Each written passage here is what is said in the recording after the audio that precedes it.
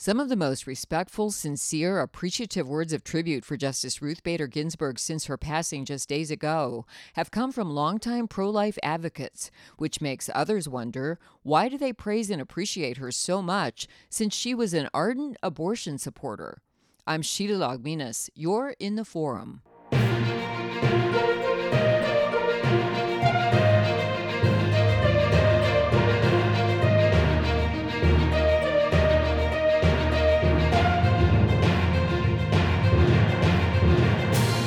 Thomas More Society founder, president, and chief counsel Tom Brecka has reflected on the impact Justice Ruth Bader Ginsburg made during her time on the nation's most powerful bench, and he's here to talk about it. Tom, thank you for being here. It's good to have your voice and insights on Justice Ginsburg at this time, especially since you and your law firm had to face the Supreme Court multiple times in long-term litigation involving pro-life advocacy and actions. And Justice Ginsburg was so well known for abortion advocacy. So you have a unique perspective in this, and you've written a very nice tribute because you did have to face her and a couple of really key decisions she ruled on in your favor. Yes, Sheila, she did indeed. And I guess it's especially a unique perspective among some of the pro-life folks. We've got quite a few criticisms of my speaking favorably about her, and the fact is, I think what I really respect about her and what was distinctive about her is that despite her strong pro-abortion advocacy, she ruled for us decisively twice and was a major factor, I think, in our ultimately winning the case. We were before her 3 times. I don't know many other cases that have been before the Supreme Court so many times. In the same case, they charged Joseph Scheidler, a Chicago activist. Some call him the godfather of pro-life activism. They use the word godfather because they sued him under the racketeering law. And it was an improper, baseless theory. But it took us a good 28 years and 3 trips to the Supreme Court to knock it out. And she played a very, very pivotal role, I think, in those appeals. She ruled against us the first time, but so did all the other people on the court. We lost 9-0. Somehow we hung in there. There was a big, long trial. We appealed from that trial. The other side had brought the prior appeal. And Justice Ginsburg played a role on the bench in engineering an 8-1 victory for us. Then the lower court tried to reinstate the judgment against our clients, so we went up a 3rd time, and they did hear the case, which was something the other side didn't really expect, and she joined a unanimous court. It was 8-0. It would have been 9, but Justice O'Connor had retired after the argument, and his replacement, Justice Alito, had not yet been sworn in. So that's what I respect about her, is that although she agreed with us very strongly on whether abortion should be upheld and legalized, as the court did in Roe v. Wade, she nonetheless stuck to her guns on the merits and rejected the use of the racketeering and extortion laws against very strong pro-life advocates. So talk about that for people listening who don't know. First of all, the Scheidler, it's now v. Scheidler, so the National Organization of Women versus Joe Scheidler. And the racket, that was so long ago that a lot of people don't know anything about it, or even how racketeering, the RICO charges, could be brought against Joe Scheidler and his pro-life group for their pro-life advocacy. How that even works in the first place, that it could hold at the first level of court hearings, much less getting all the way through the different levels of courts, Tom, up to the Supreme Court. How did that even work?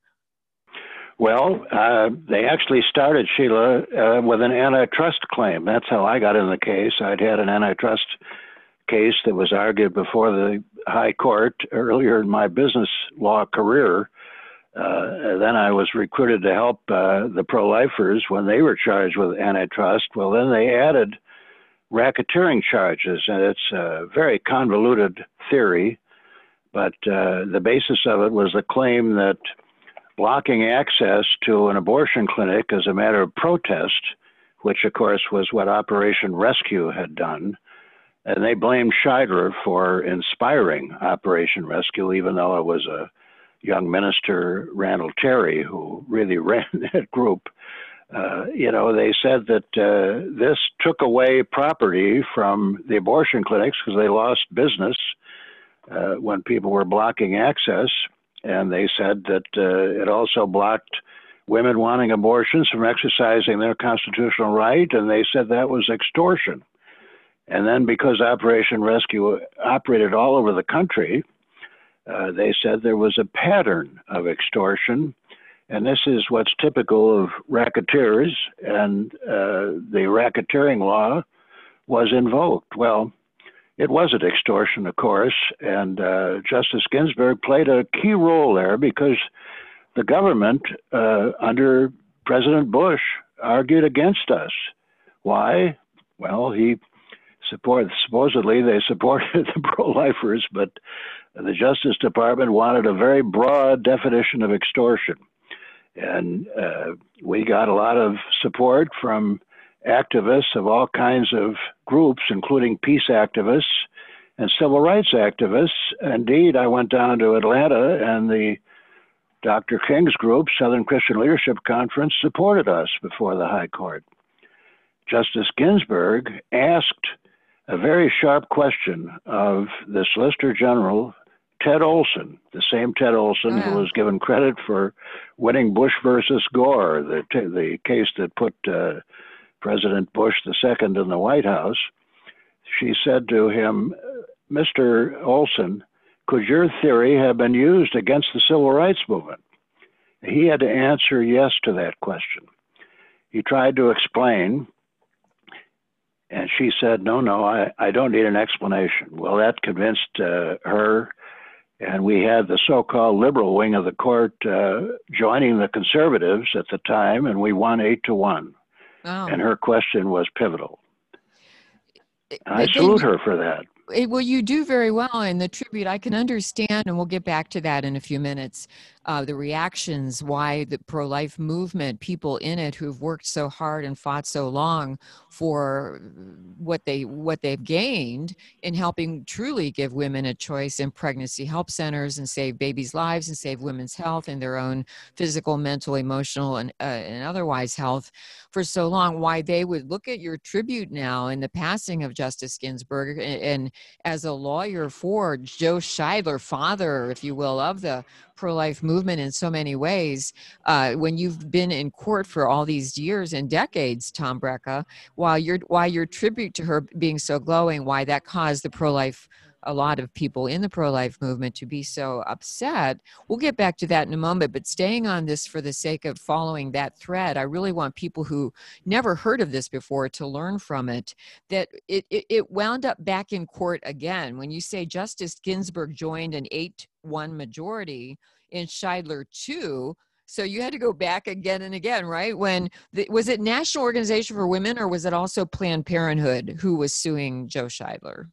Well, the Planned Parenthood was certainly behind the National Organization for Women, but no, Planned Parenthood we're very much involved with them now, defending David Daleiden, but they were not involved in the NOW case directly, only by way of background. And in fact, they worked actively with NOW. We know they were helping. It was a national class action brought by a small number of abortion providers on behalf of every abortion provider throughout the country. They call it a nationwide class. And indeed, Planned Parenthood was instrumental behind the scenes, and then they showed their hand later in the case in organizing all those other abortion providers. But, why did it have to go back a third time? And that is very instructive. It went back a third time because the judges in the lower court who had ruled against us tried to overrule the Supreme Court, and people don't quite take what I say at face value, but if you studied it, that's precisely what they tried to do. And I contrast Justice Ginsburg with those judges. There were two ladies on the Seventh Circuit. They're still there. One of them was a candidate for the Supreme Court under Justice Obama, or under President Obama, I beg your pardon. And frankly, when we sent word to the White House, through intermediaries, of course, about what had been done in the Scheidler case, in a book by Jeffrey Toobin, the CNN commentator, he wrote that that's what derailed her chance for the Supreme Court. So why is that? Because she acted like a partisan, a political partisan, not like a judge. Judge Ginsburg, Justice Ginsburg, on the other hand, regarded the law, and our case is proof of it, as something different and apart and above politics. And some people say everything is politics, but on that score, I think I agree with her. There are principles that govern sometimes and transcend your political biases. This is very true. Oh, I'm sorry, Tom. Well, I just wanted to say, Sheila, that I thought she personified that truth, and I applaud her for it. I think all of us should do that. I think that's the kind of objectivity about the law that we're losing track of, as too many of these younger judges especially, people say, well, who appointed him or her, as if somehow that would foreordain the result. Mm-hmm. Well, we like to think, at least us old-timers, that there was a body of law above and independent of political preferences. And the things we're hearing from the Scalia family now, I've heard from 2 or 3 of the sons of the late Justice Antonin Scalia, who famously, of course, had that very enduring, clear through life friendship life on the court with Scalia, with Ginsburg, and they were personal friends. And one sometimes can't imagine how that worked when they were such ideological opposites, and certainly on matters like this, life issues. But you say in your tribute, Tom Brecka, Thomas More Society founder and president and chief counsel Tom Brecka is my guest who I'm speaking with, about a tribute he wrote about Justice Ruth Bader Ginsburg and the way he saw her as a jurist on the Supreme Court. And in that tribute, you write, what marks her as a truly legendary jurist is her fidelity to the law, Tom. You wrote that, as a body of principles that stands apart from and transcends mere policy preferences and political partisanship. See, is that what upset so many people who reacted to your tribute, because they don't see her and others, even on the high court, as setting aside and stepping aside from politics, but becoming of a piece with politics these days, political activism? Well, the nation, of course, is so polarized. Everybody recognizes that, and it's contributed to folks saying this election coming up here is perhaps the most important in the history of the modern history, at least, of the country. But, you know, there are some principles, at least, that we share in common, I hope, and I thought she did. And, you know, frankly, it was Ted Olson who argued against us and provoked her question about the civil rights movement. And, you know, one would have thought that President Bush and his Department of Justice would have been on our side. They were on our side on a minor issue in the case, but not on the major issue. And here it was Justice Ginsburg, who was very much in favor of abortion rights, but someone who came to rally to our side. And I just think people have to realize that if the law is to be something special, then it is separate and apart from our policy preferences. I hope that people will come to see that on our side of the abortion issue, as well as those on the other side. And that's, I think, our best hope for prevailing ultimately in this struggle against abortion on demand. I think Roe v. Wade was pretty much in defiance of the same body of legal principles that we invoked and Justice Ginsburg agreed with.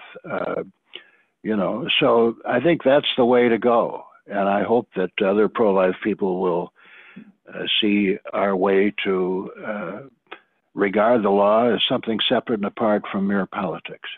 And she has been written about, Tom, along with other very highly notable names in law, especially those who either have served on the court or clerked for justices who self-identify as pro-choice, wanting to defend the so-called right to abortion on demand.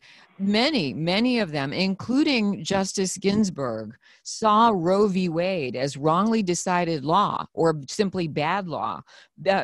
Justice Ginsburg called it heavy-handed judicial intervention that was difficult to justify. So did you get that sense from her in being in that courtroom in front of her, especially when she handed down her ruling, their ruling, but her concurrence with that ruling in your favor in the pro-life advocacy of Joe Scheidler and the pro-life people? Did you see it being that way, that she's just looking to apply the law, the operative legal principles, as you put it? Well, I think exactly that's what she was doing. And she put Solicitor General Olson back on his heels. She put to him a question that was definitely calculated in support of our view of the case. And the other side, I'm sure, was probably as shocked or maybe more so than I was when that question came from her. She was sitting on the end of the high bench at that point. I think she was second to the youngest of the appointees at the time. That was 2002, a long time ago, 18 years ago. But, her view of abortion rights was that they were something that she favored, but she felt that the pedigree, as the court decided Roe v. Wade, was wrong. And she said so, as you pointed out, very outspokenly. And she was criticized roundly by the pro-abortion forces for being so candid about it. She would have justified abortion on the grounds of equal rights.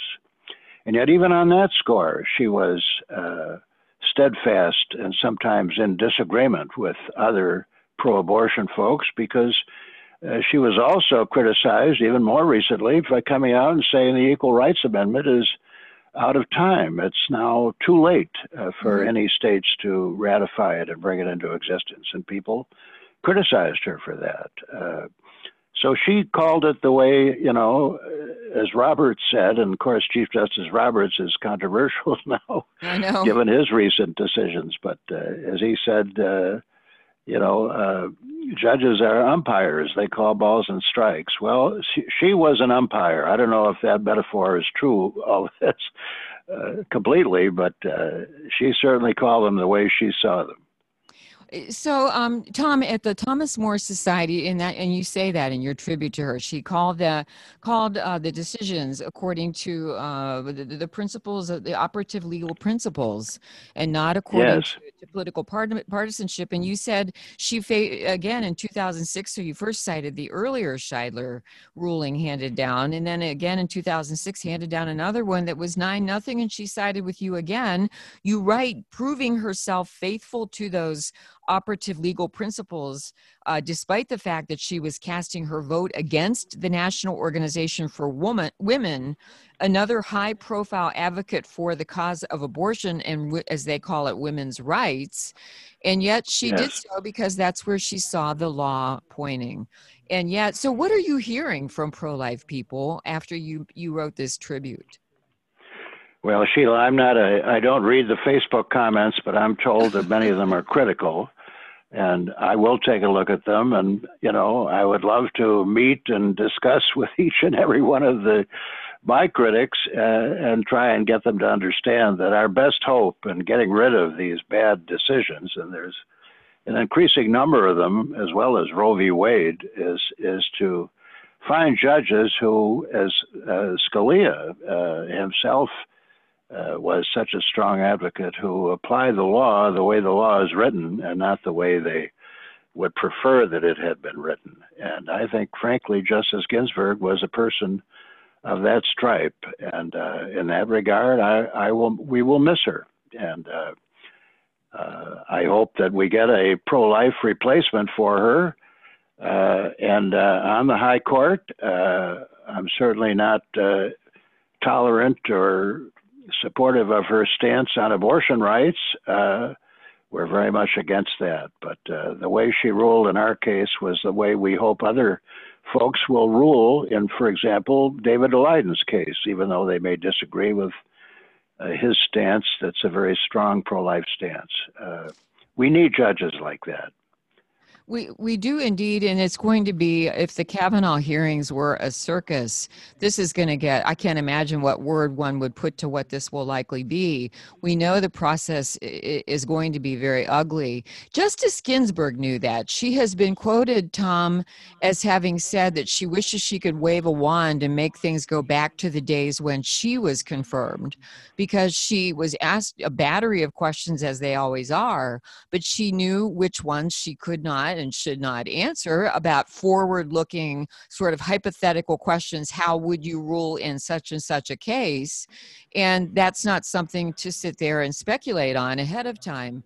And yet she sees how ugly the process is right now. Speaking of which, you've brought up David Daleidon a couple of times, just to let anybody know who's not familiar. David Daleidon is the undercover citizen video maker who brought out those undercover videos of baby body parts from abortion clinics being marketed and sold. And those videos were seen in hearings in the Congress, I think on both the House and Senate side. And yet one wonders why David's in court fighting for his freedom and for his rights, because he's got such terrible suits against him. To that point, we have the now candidate for the Vice President of the United States, Kamala Harris. I know this is not Ginsburg, but it's all of a piece, Tom, because there is a passing of an era with the older justices departing the court, and the process in the confirmation hearings getting so ugly and very politically divided that we had not all that long ago senators sitting up there on the Judiciary Confirmation Committee saying that we shouldn't apply a litmus test. And now they're acknowledging a litmus test will be applied. And that very litmus test is not about anything else but abortion. So what are your thoughts on that? Because Kamala Harris was California Attorney General and very much involved when David Daleidon was sued, and she was very much involved with that. What role has that played in his court hearings? Well, indeed, Kamala Harris was instrumental in, when she was Attorney General of California, of precipitating a raid on David's home office where they confiscated his property, including all these recordings. He did have other copies, thankfully, and so there's hope they'll still be published. But, you know, she did this the first time, and then her successor, she then became the junior senator from California. Now she's, of course, the vice presidential candidate with Joe Biden. And, you know, her successor, Xavier Becerra in California, then brought charges based on Kamala's design. I mean, she obviously initiated that prosecution. And it was the first time, Sheila, that anybody had, who was a journalist, and David is a citizen journalist, no question, was prosecuted under the eavesdropping law in California. They charged him with 15 felonies, wow, along with his helper, Sandra Merritt. So we're still fighting that battle. We may end up in a long jury trial, maybe next year or the year after, but we're on appeal now from a preliminary ruling. And, you know, this is the kind of case where we need judges who apply the law. And they don't just see this as an abortion case, and if they're pro-abortion, they've got to rule against the defendant. No. We want them to look at the eavesdropping law and apply it the way it's written. And then we'll win. We have a chance at winning. And Tom, on other cases, you've got other cases that involved in court, even though they involve things like free speech in the Pittsburgh case.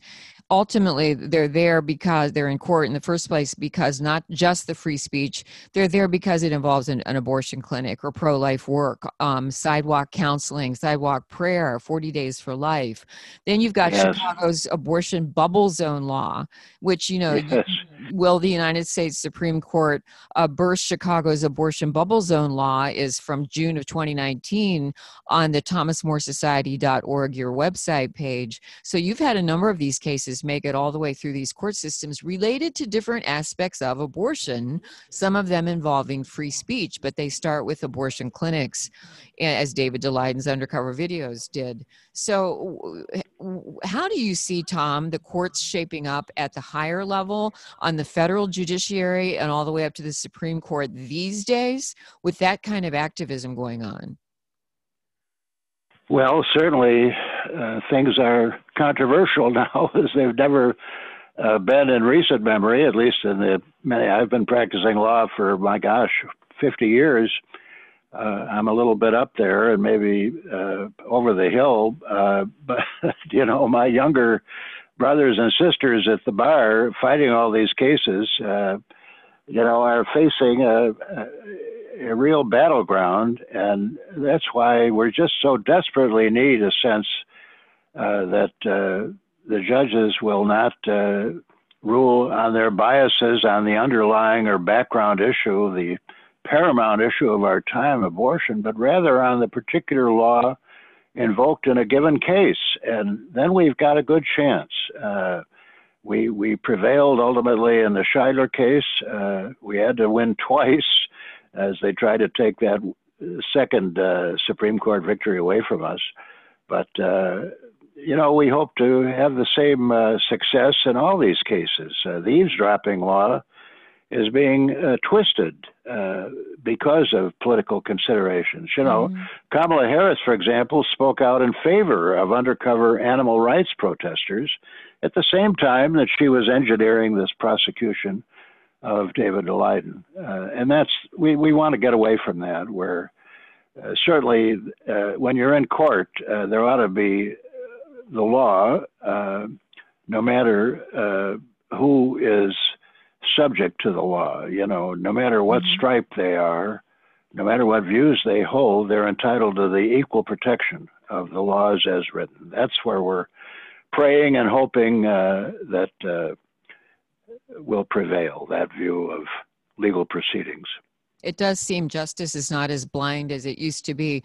Tom, last question. Do you see in the foreseeable future the overturning of Roe v. Wade?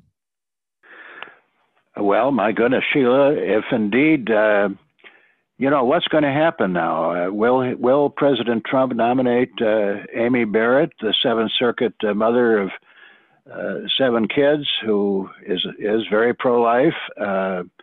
And will the Senate vote and confirm her before the election?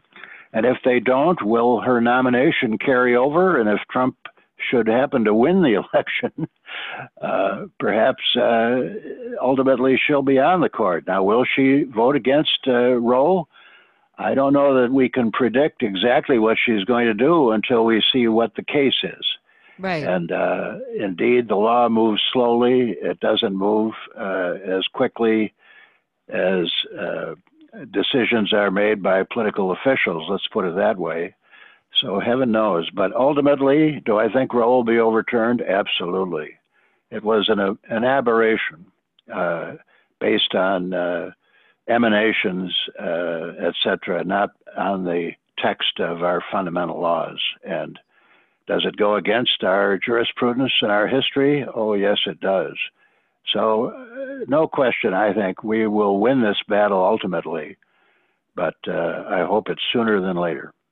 Well, and again, Tom, as you just said so importantly, it's going to depend on what case. The right case has to make its way to the Supreme Court that will challenge in the right way the fundamental basics of Roe in the first place. Because when people talk about stare decisis, about precedent, the importance of precedent not being ever overturned or chipped away at, one only has to look back to, at many cases, but Roe being one.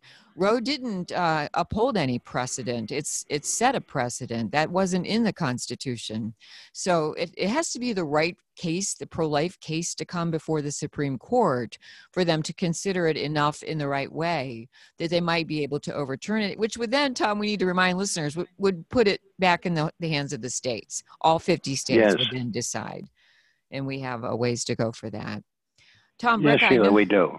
I know you and your team of attorneys at Thomas More Society are always busy across the land in the different court levels and systems, all the way up to the Supreme Court. We follow that, and I bring attention to those cases when there's been a ruling or a stay or a whatever, an injunction, you name it, and I get one of your attorneys on. But this time I wanted to get you on to talk about your tribute, and you paid the tribute very well. Thank you, Tom Brecka, for all you do. Well, thank you too, Sheila, for all you do. It's been a pleasure talking with you and always with your attorneys. God bless you and your work. You too, Sheila. Thank you so much. Thank you. That's all for now. This is important information. It's great to spend time with you and share it. And in fact, speaking of that, thanks for tuning in. I ask you to share this link with others and invite them to join us here in the forum.